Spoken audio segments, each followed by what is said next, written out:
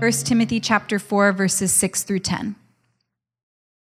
If you put these things before the brothers, you will be a good servant of Christ Jesus, being trained in the words of the faith and of the good doctrine that you have followed. Have nothing to do with irreverent, silly myths. Rather, train yourself for godliness. For while bodily training is of some value, godliness is of value in every way, as it holds promise for the present life and also for the life to come. The saying is trustworthy and deserving of full acceptance. For to this end we toil and strive, because we have our hope set on the living God, who is the Savior of all people, especially of those who believe. Good afternoon again. If you have your Bible, go ahead and turn to 1 Timothy chapter 4, continuing our series through this great little book. Let me pray for us. Father, I thank you so much for this church family. I thank you for an opportunity to worship together, to learn from your word, and to learn what it looks like to be a healthy, gospel-centered household of God. Lord, we just humbly ask for your help in making us the church that you've called us to be. And so as we study your word, Holy Spirit, we ask that you do what only you can do, that you would bring light to these words, that you would enlighten the eyes of our hearts, that you would just soften and till the soil of our hearts to receive the good seed of the gospel, so that beautiful, God-glorifying things could grow from it. It's in Jesus' name we pray. Amen. So, hey, last week I mentioned that I've made some health goals for myself, right? This is the year that I turn 40. So that's October 20, if you're wondering. I can send you my Amazon wish list later. But listen, I turned 40 later this year, and I refuse to be in the worst shape of my life when I turn 40, which is what I am right now. I'm in the worst shape that I've ever been in my entire life right now. And I know what you're thinking. You're thinking like, man, you look pretty good up there with that sweater and everything. And just trust me, I'm not like I was before. But I'm making a concerted effort to get physically fit again, not to look good, but to feel good, just to be healthy. I want to be healthy for my family. I want to be healthy for you guys, just to pastor well here. And this requires focus and to change in some of my daily habits and some discipline training. I've got this app on my phone that uses AI to put together workouts for me, and it's great and helpful. Now, I mention all this because I think that we all know that sort of basic principle, that if you want to be fit, you need to be intentional to train. And in today's passage, you'll see that if you want to be spiritually fit, that you also need to train. If you want to grow in the grace of godliness, you need to train. And here's our big idea right out of the gate here. It's that to be spiritually fit, we must train for godliness by the grace of God who is at work in us. To be spiritually fit, we must train for godliness by the grace of God who's at work in us. Now, that's where we're going today in 1 Timothy 4, but by way of preface, I do want to say just a couple things to sort of prepare our minds so we don't have any misconceptions here when we talk about this topic of godliness. So by way of preface, let me say a couple things. Number one, I want to tell you why godliness matters, okay? We've kind of established that it does matter, but I want to tell you why it matters. They say that CrossFit is a great way to get in shape. I know that some of you in here, some of the members here are big CrossFitters. Good for you guys. Not for me, right? Not for a lot of us. I've been to a few CrossFit gyms as a guest, and the group workout whole bit is just not my thing.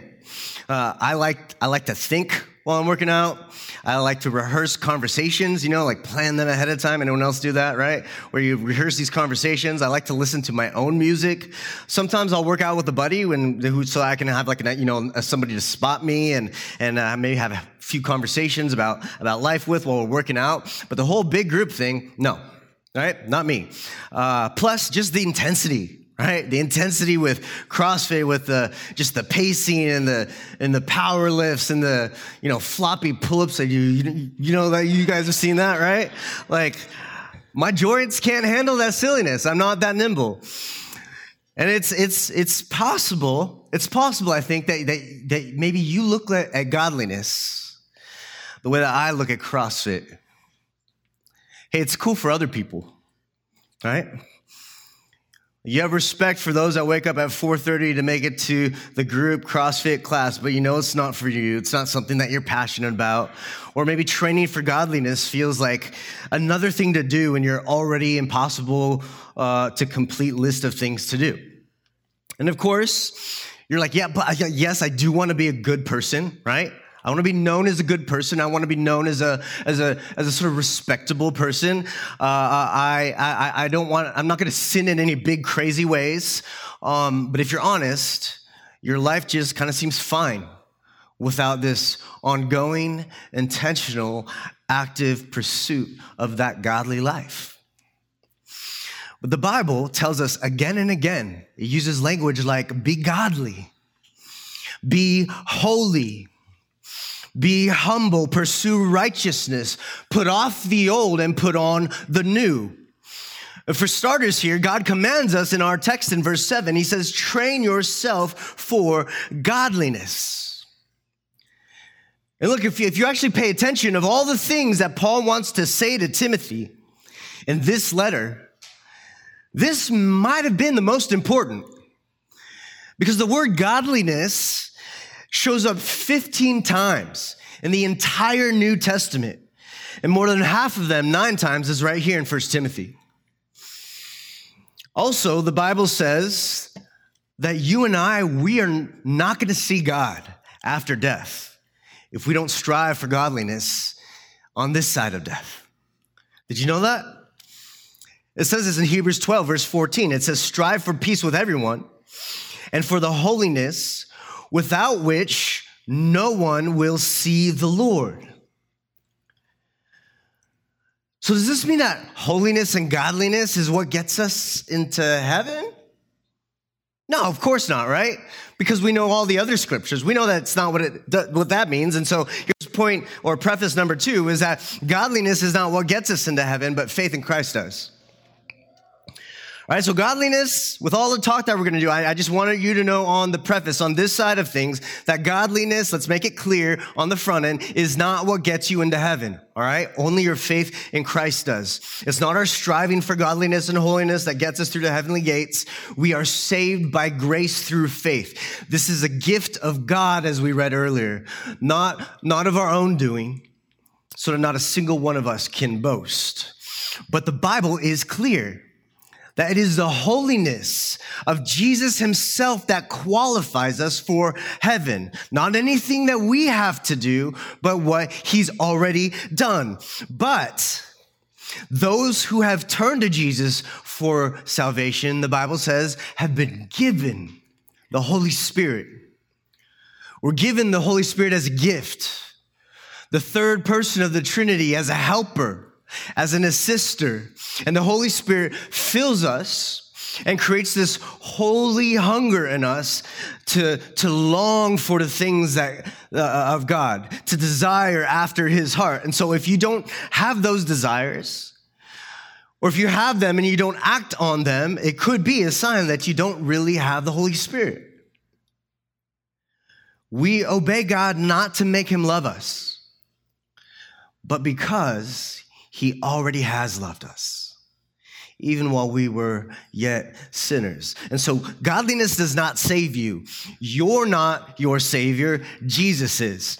But the fruit of that salvation is a life that will grow in godliness by the grace of God. And so I hope you see just from this preface that training for godliness is important for the Christian life.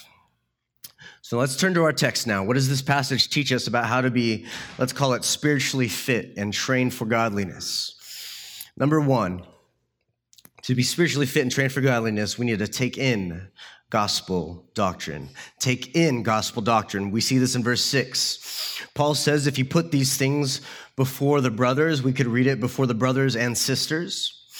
you will be a good servant of Christ Jesus, being trained in the words of the faith and of the good doctrine that you have followed. Now, what does he mean when he says these things? If you put these things before the brothers and sisters. When he says these things, what he's referring to is everything we've already gone through in 1 Timothy. Everything we've learned up to this point about what the church should be, how she should conduct herself. That is what Timothy must put before the brothers and sisters. The language is there in the original language. It's like a merchant at the farmer's market who kind of sets out all her goods on the table. A good servant of God is like that. It's someone who takes biblical truth, gospel doctrine, and puts it out there for others. He describes how you can become a good servant like this in the last half of the verse. He says, being trained in the words of the faith and of the good doctrine that you have followed. So he says, look, you'll be a good servant of Christ Jesus because you're trained in the words of faith and in the good doctrine you've followed. Now, Timothy, it says, was trained in the words of faith. Now, what are those? What are the words of faith? They're the essentials of the gospel. The good news of God's love for us in Jesus. And that word trained is the Greek word entrophomai, which is a word that means that it has become like a part of you. You're nourished by it. It's that sort of training. It's become a part of your biology, your makeup. If you know about physical training regimens, you know that a good plan includes both physical exercise, but also what? Nutrition. And when you're not properly nourished, what happens is you get fatigued quickly. Your muscles won't recover properly. But if you have the right vitamins, if you take the right proteins, then you're rightly nourished. If you have the right amount of carbs, then you can be rightly nourished. Even some of the vitamins that we take, right? Like vitamins A, C, and E are antioxidants. They prevent illness and disease. And that's the sense of the word here. So when he says, be trained in the words of faith, it's a way of saying consume, be nourished by the doctrines of the gospel. Feed upon them. 2 Timothy, the next book, 2 Timothy chapter 1, tells us that Timothy, he actually grew up with a grandmother named Lois and a mother named Eunice. And these two women, they nurtured him in the faith. They took him to church on the regular. They taught him all about Jesus, which, by the way, that shows the huge difference that the gospel can make in a home, in a family's home. A gospel-shaped upbringing prepares our sons and daughters to become faithful servants of Jesus throughout their life. And Timothy's nourishing diet also included this theology training that he got from the Apostle Paul when he apprenticed under him. We read about that in Acts 16. Now, the verb for training that we just talked about is actually in the present tense. So that tells us that Timothy had been nourished by the gospel up until this point, but he continues to take in. He continues to be nourished by gospel doctrine. Which points us to the wonderful truth that you and I never graduate from the gospel. We never move on from the gospel.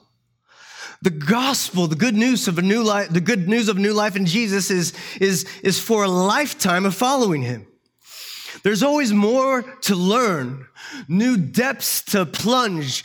I've been a Christian like about half of my life, and as I gaze at the gospel, every time that I do, and I gaze at the gospel and what Jesus did on the cross for me, in my place, for my sins, over the years, as I gaze upon that, God's grace gets bigger and bigger. His majesty, his splendor, his beauty gets bigger and bigger and greater over time.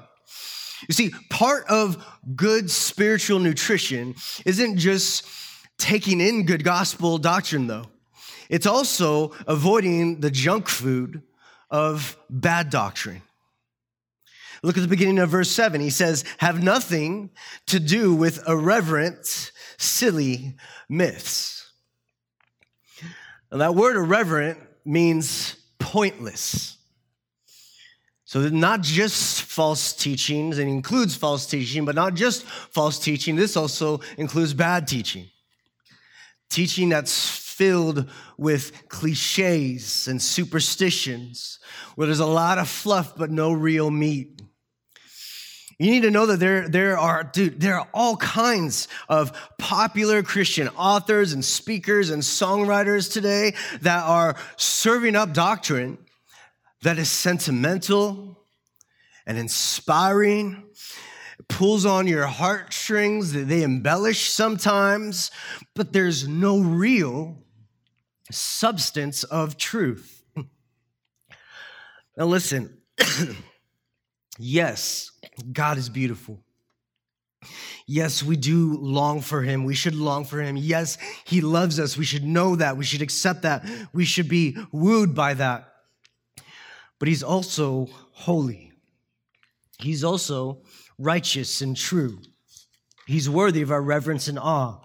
And we need to see that whole picture that he's given us of himself, not just what our fallen hearts want to hear. Now, to be clear, I'm not anti-sentimentalist. I'm not against even being inspiring. I hope there are times where you walk away from a sermon feeling inspired to live more faithfully for Jesus. But I think this generation is obsessed with getting only that. And if that's all that they're giving you, just the fuzzy feels with no real substance, and Paul says, what is the point of that? Had nothing to do with that nonsense, he says. It's irreverent. It's silly. Instead, he says, take in, be nourished by gospel doctrine that is found in the Word of God. You are what you eat, as they say. So be mindful of what you're taking in. Feed yourself the truth. That's how you produce a godly life. If you're eating foolishness, don't be surprised with what comes out. If you've ever been to Taco Bell, you know what I'm talking about. So take in good gospel doctrine. Number 2, train for gospel living. Train for gospel living. He says in the rest of the verse there, he says, rather train yourself for godliness. Now, what is godliness?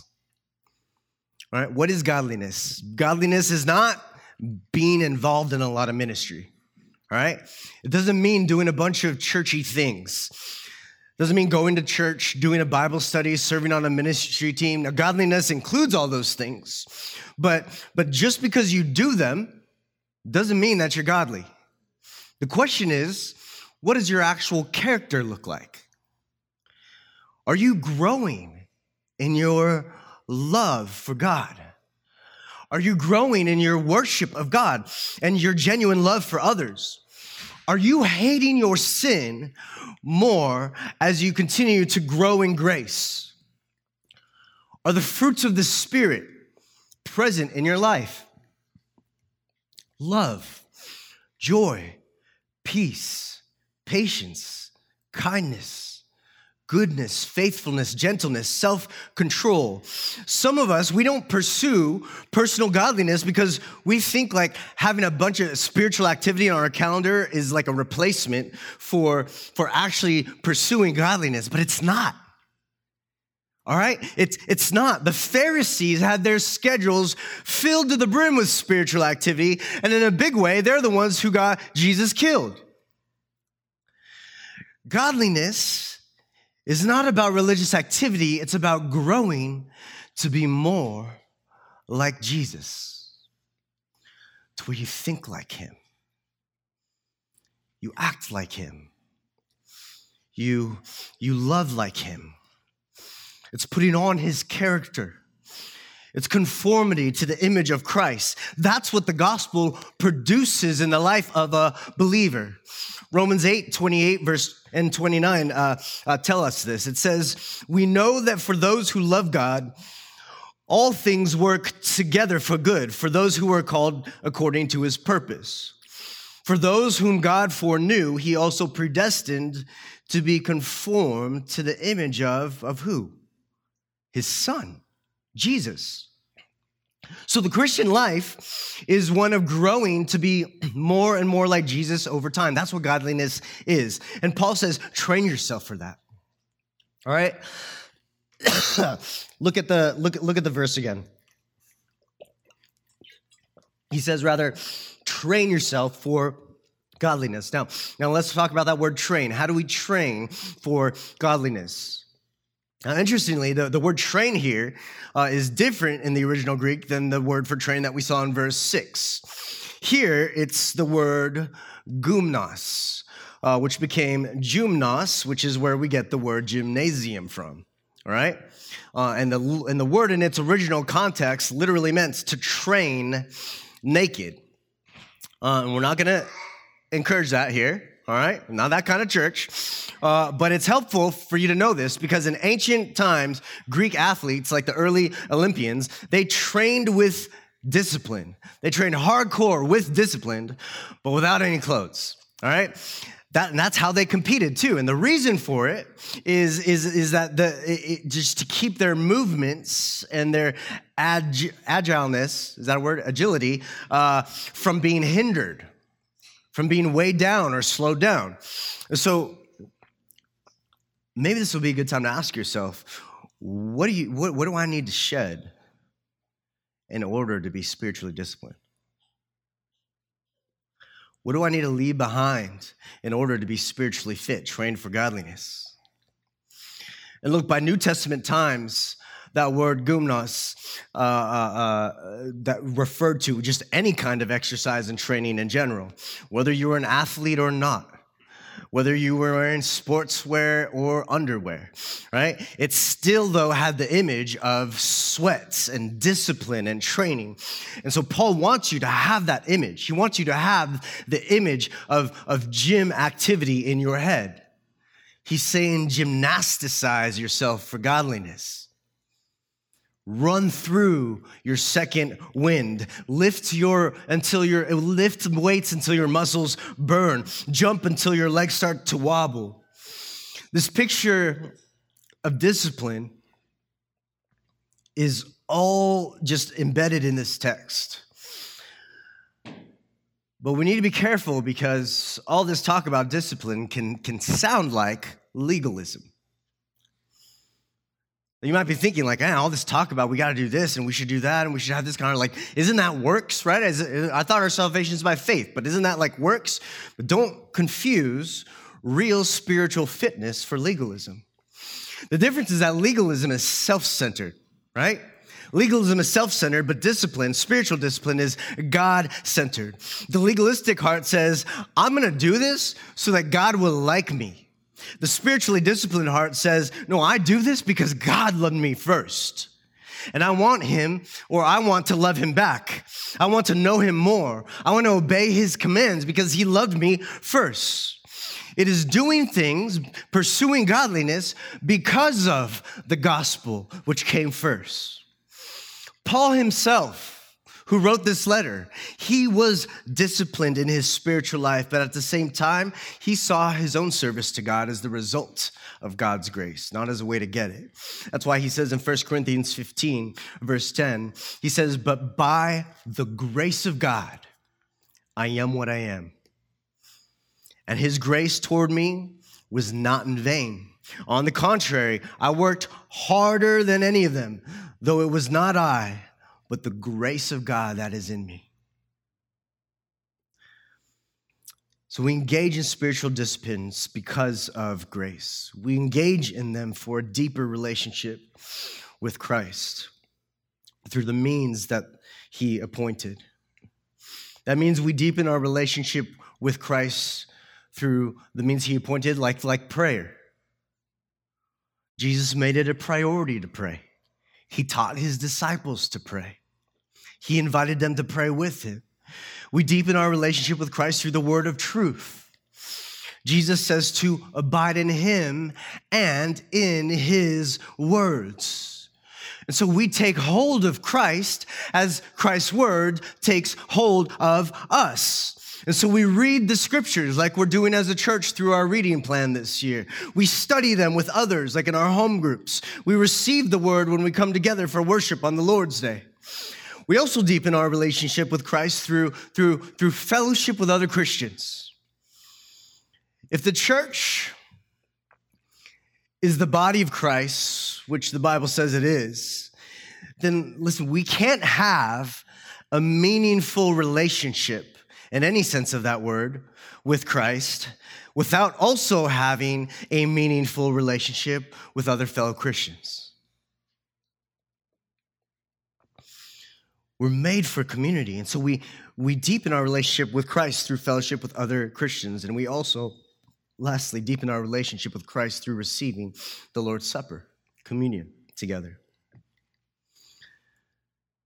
You hear us say this from time to time, but it's so important that you get it. It's the reason that we receive communion every week. Something special happens at the communion meal. Something supernatural comes down and enters this place. Paul says in 1 Corinthians that when we receive communion, we participate in the gospel. And also in 1 Corinthians, he says we participate in the body of Christ. It's not just a visible reminder of the gospel. It is that, but it's so much more than that. It's a spiritual feast where the living Jesus is actually present. He's actually present, spiritually present as both the host and as the meal. And so at his table, he nourishes us. He strengthens us and he assures us of his love. Don't underestimate the value of training for gospel living. Don't underestimate it, Paul says. He says this in verse 8 and 9. For while bodily training is of some value, godliness is of value in every way, as it holds promise for the present life and also for the life to come. The saying is trustworthy and deserving of full acceptance. In other words, I think there's 4 times that Paul says this saying is trustworthy in 1 Timothy. He's like, that's when he highlights those things, he's like, hey man, I really want you to understand this. I really want you to get this. The Apostle Paul is saying that godliness is valuable in every way.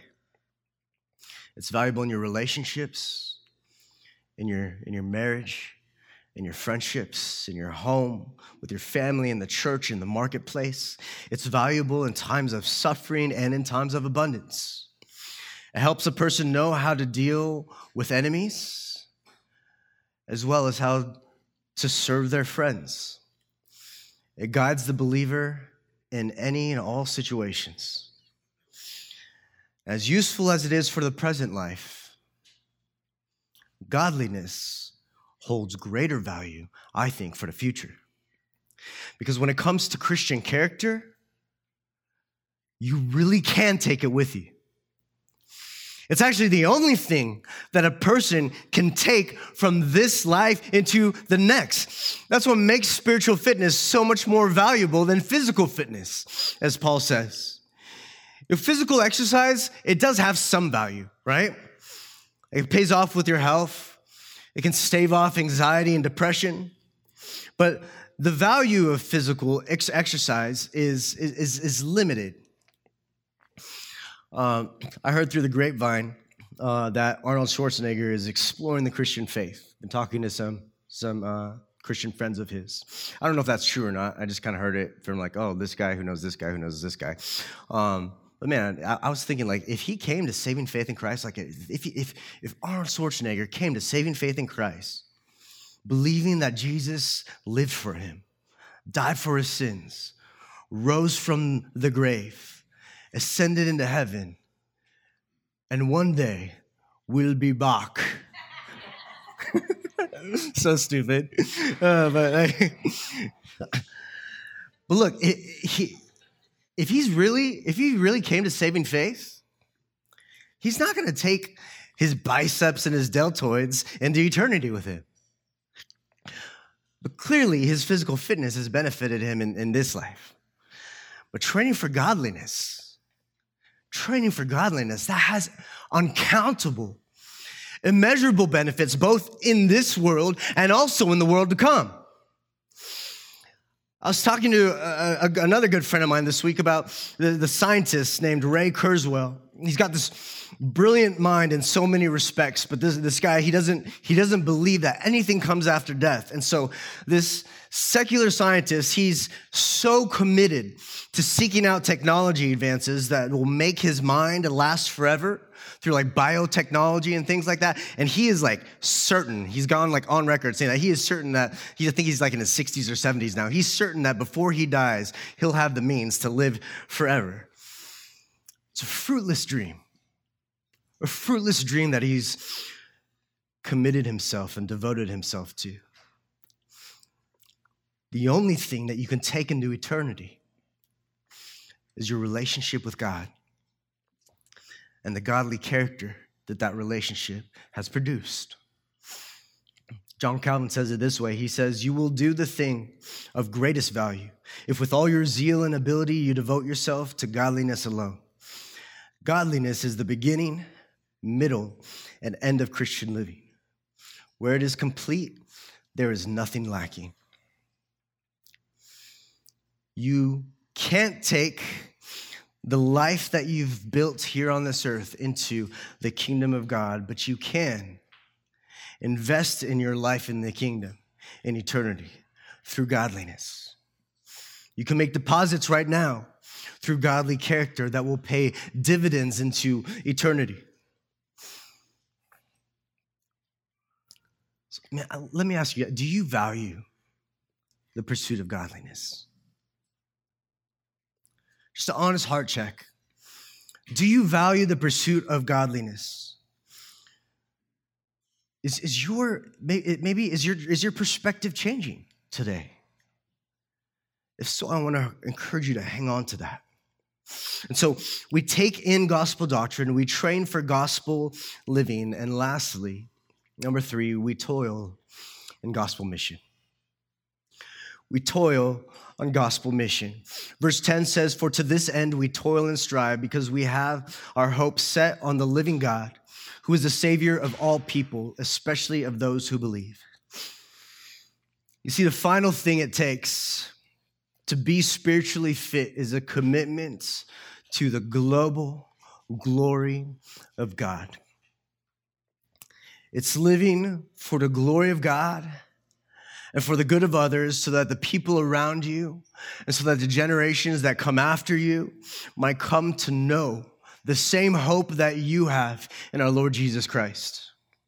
Paul says this is the reason that we toil and strive. And that word strive comes from the Greek word agonizomai, where we get the word agony from. Agony.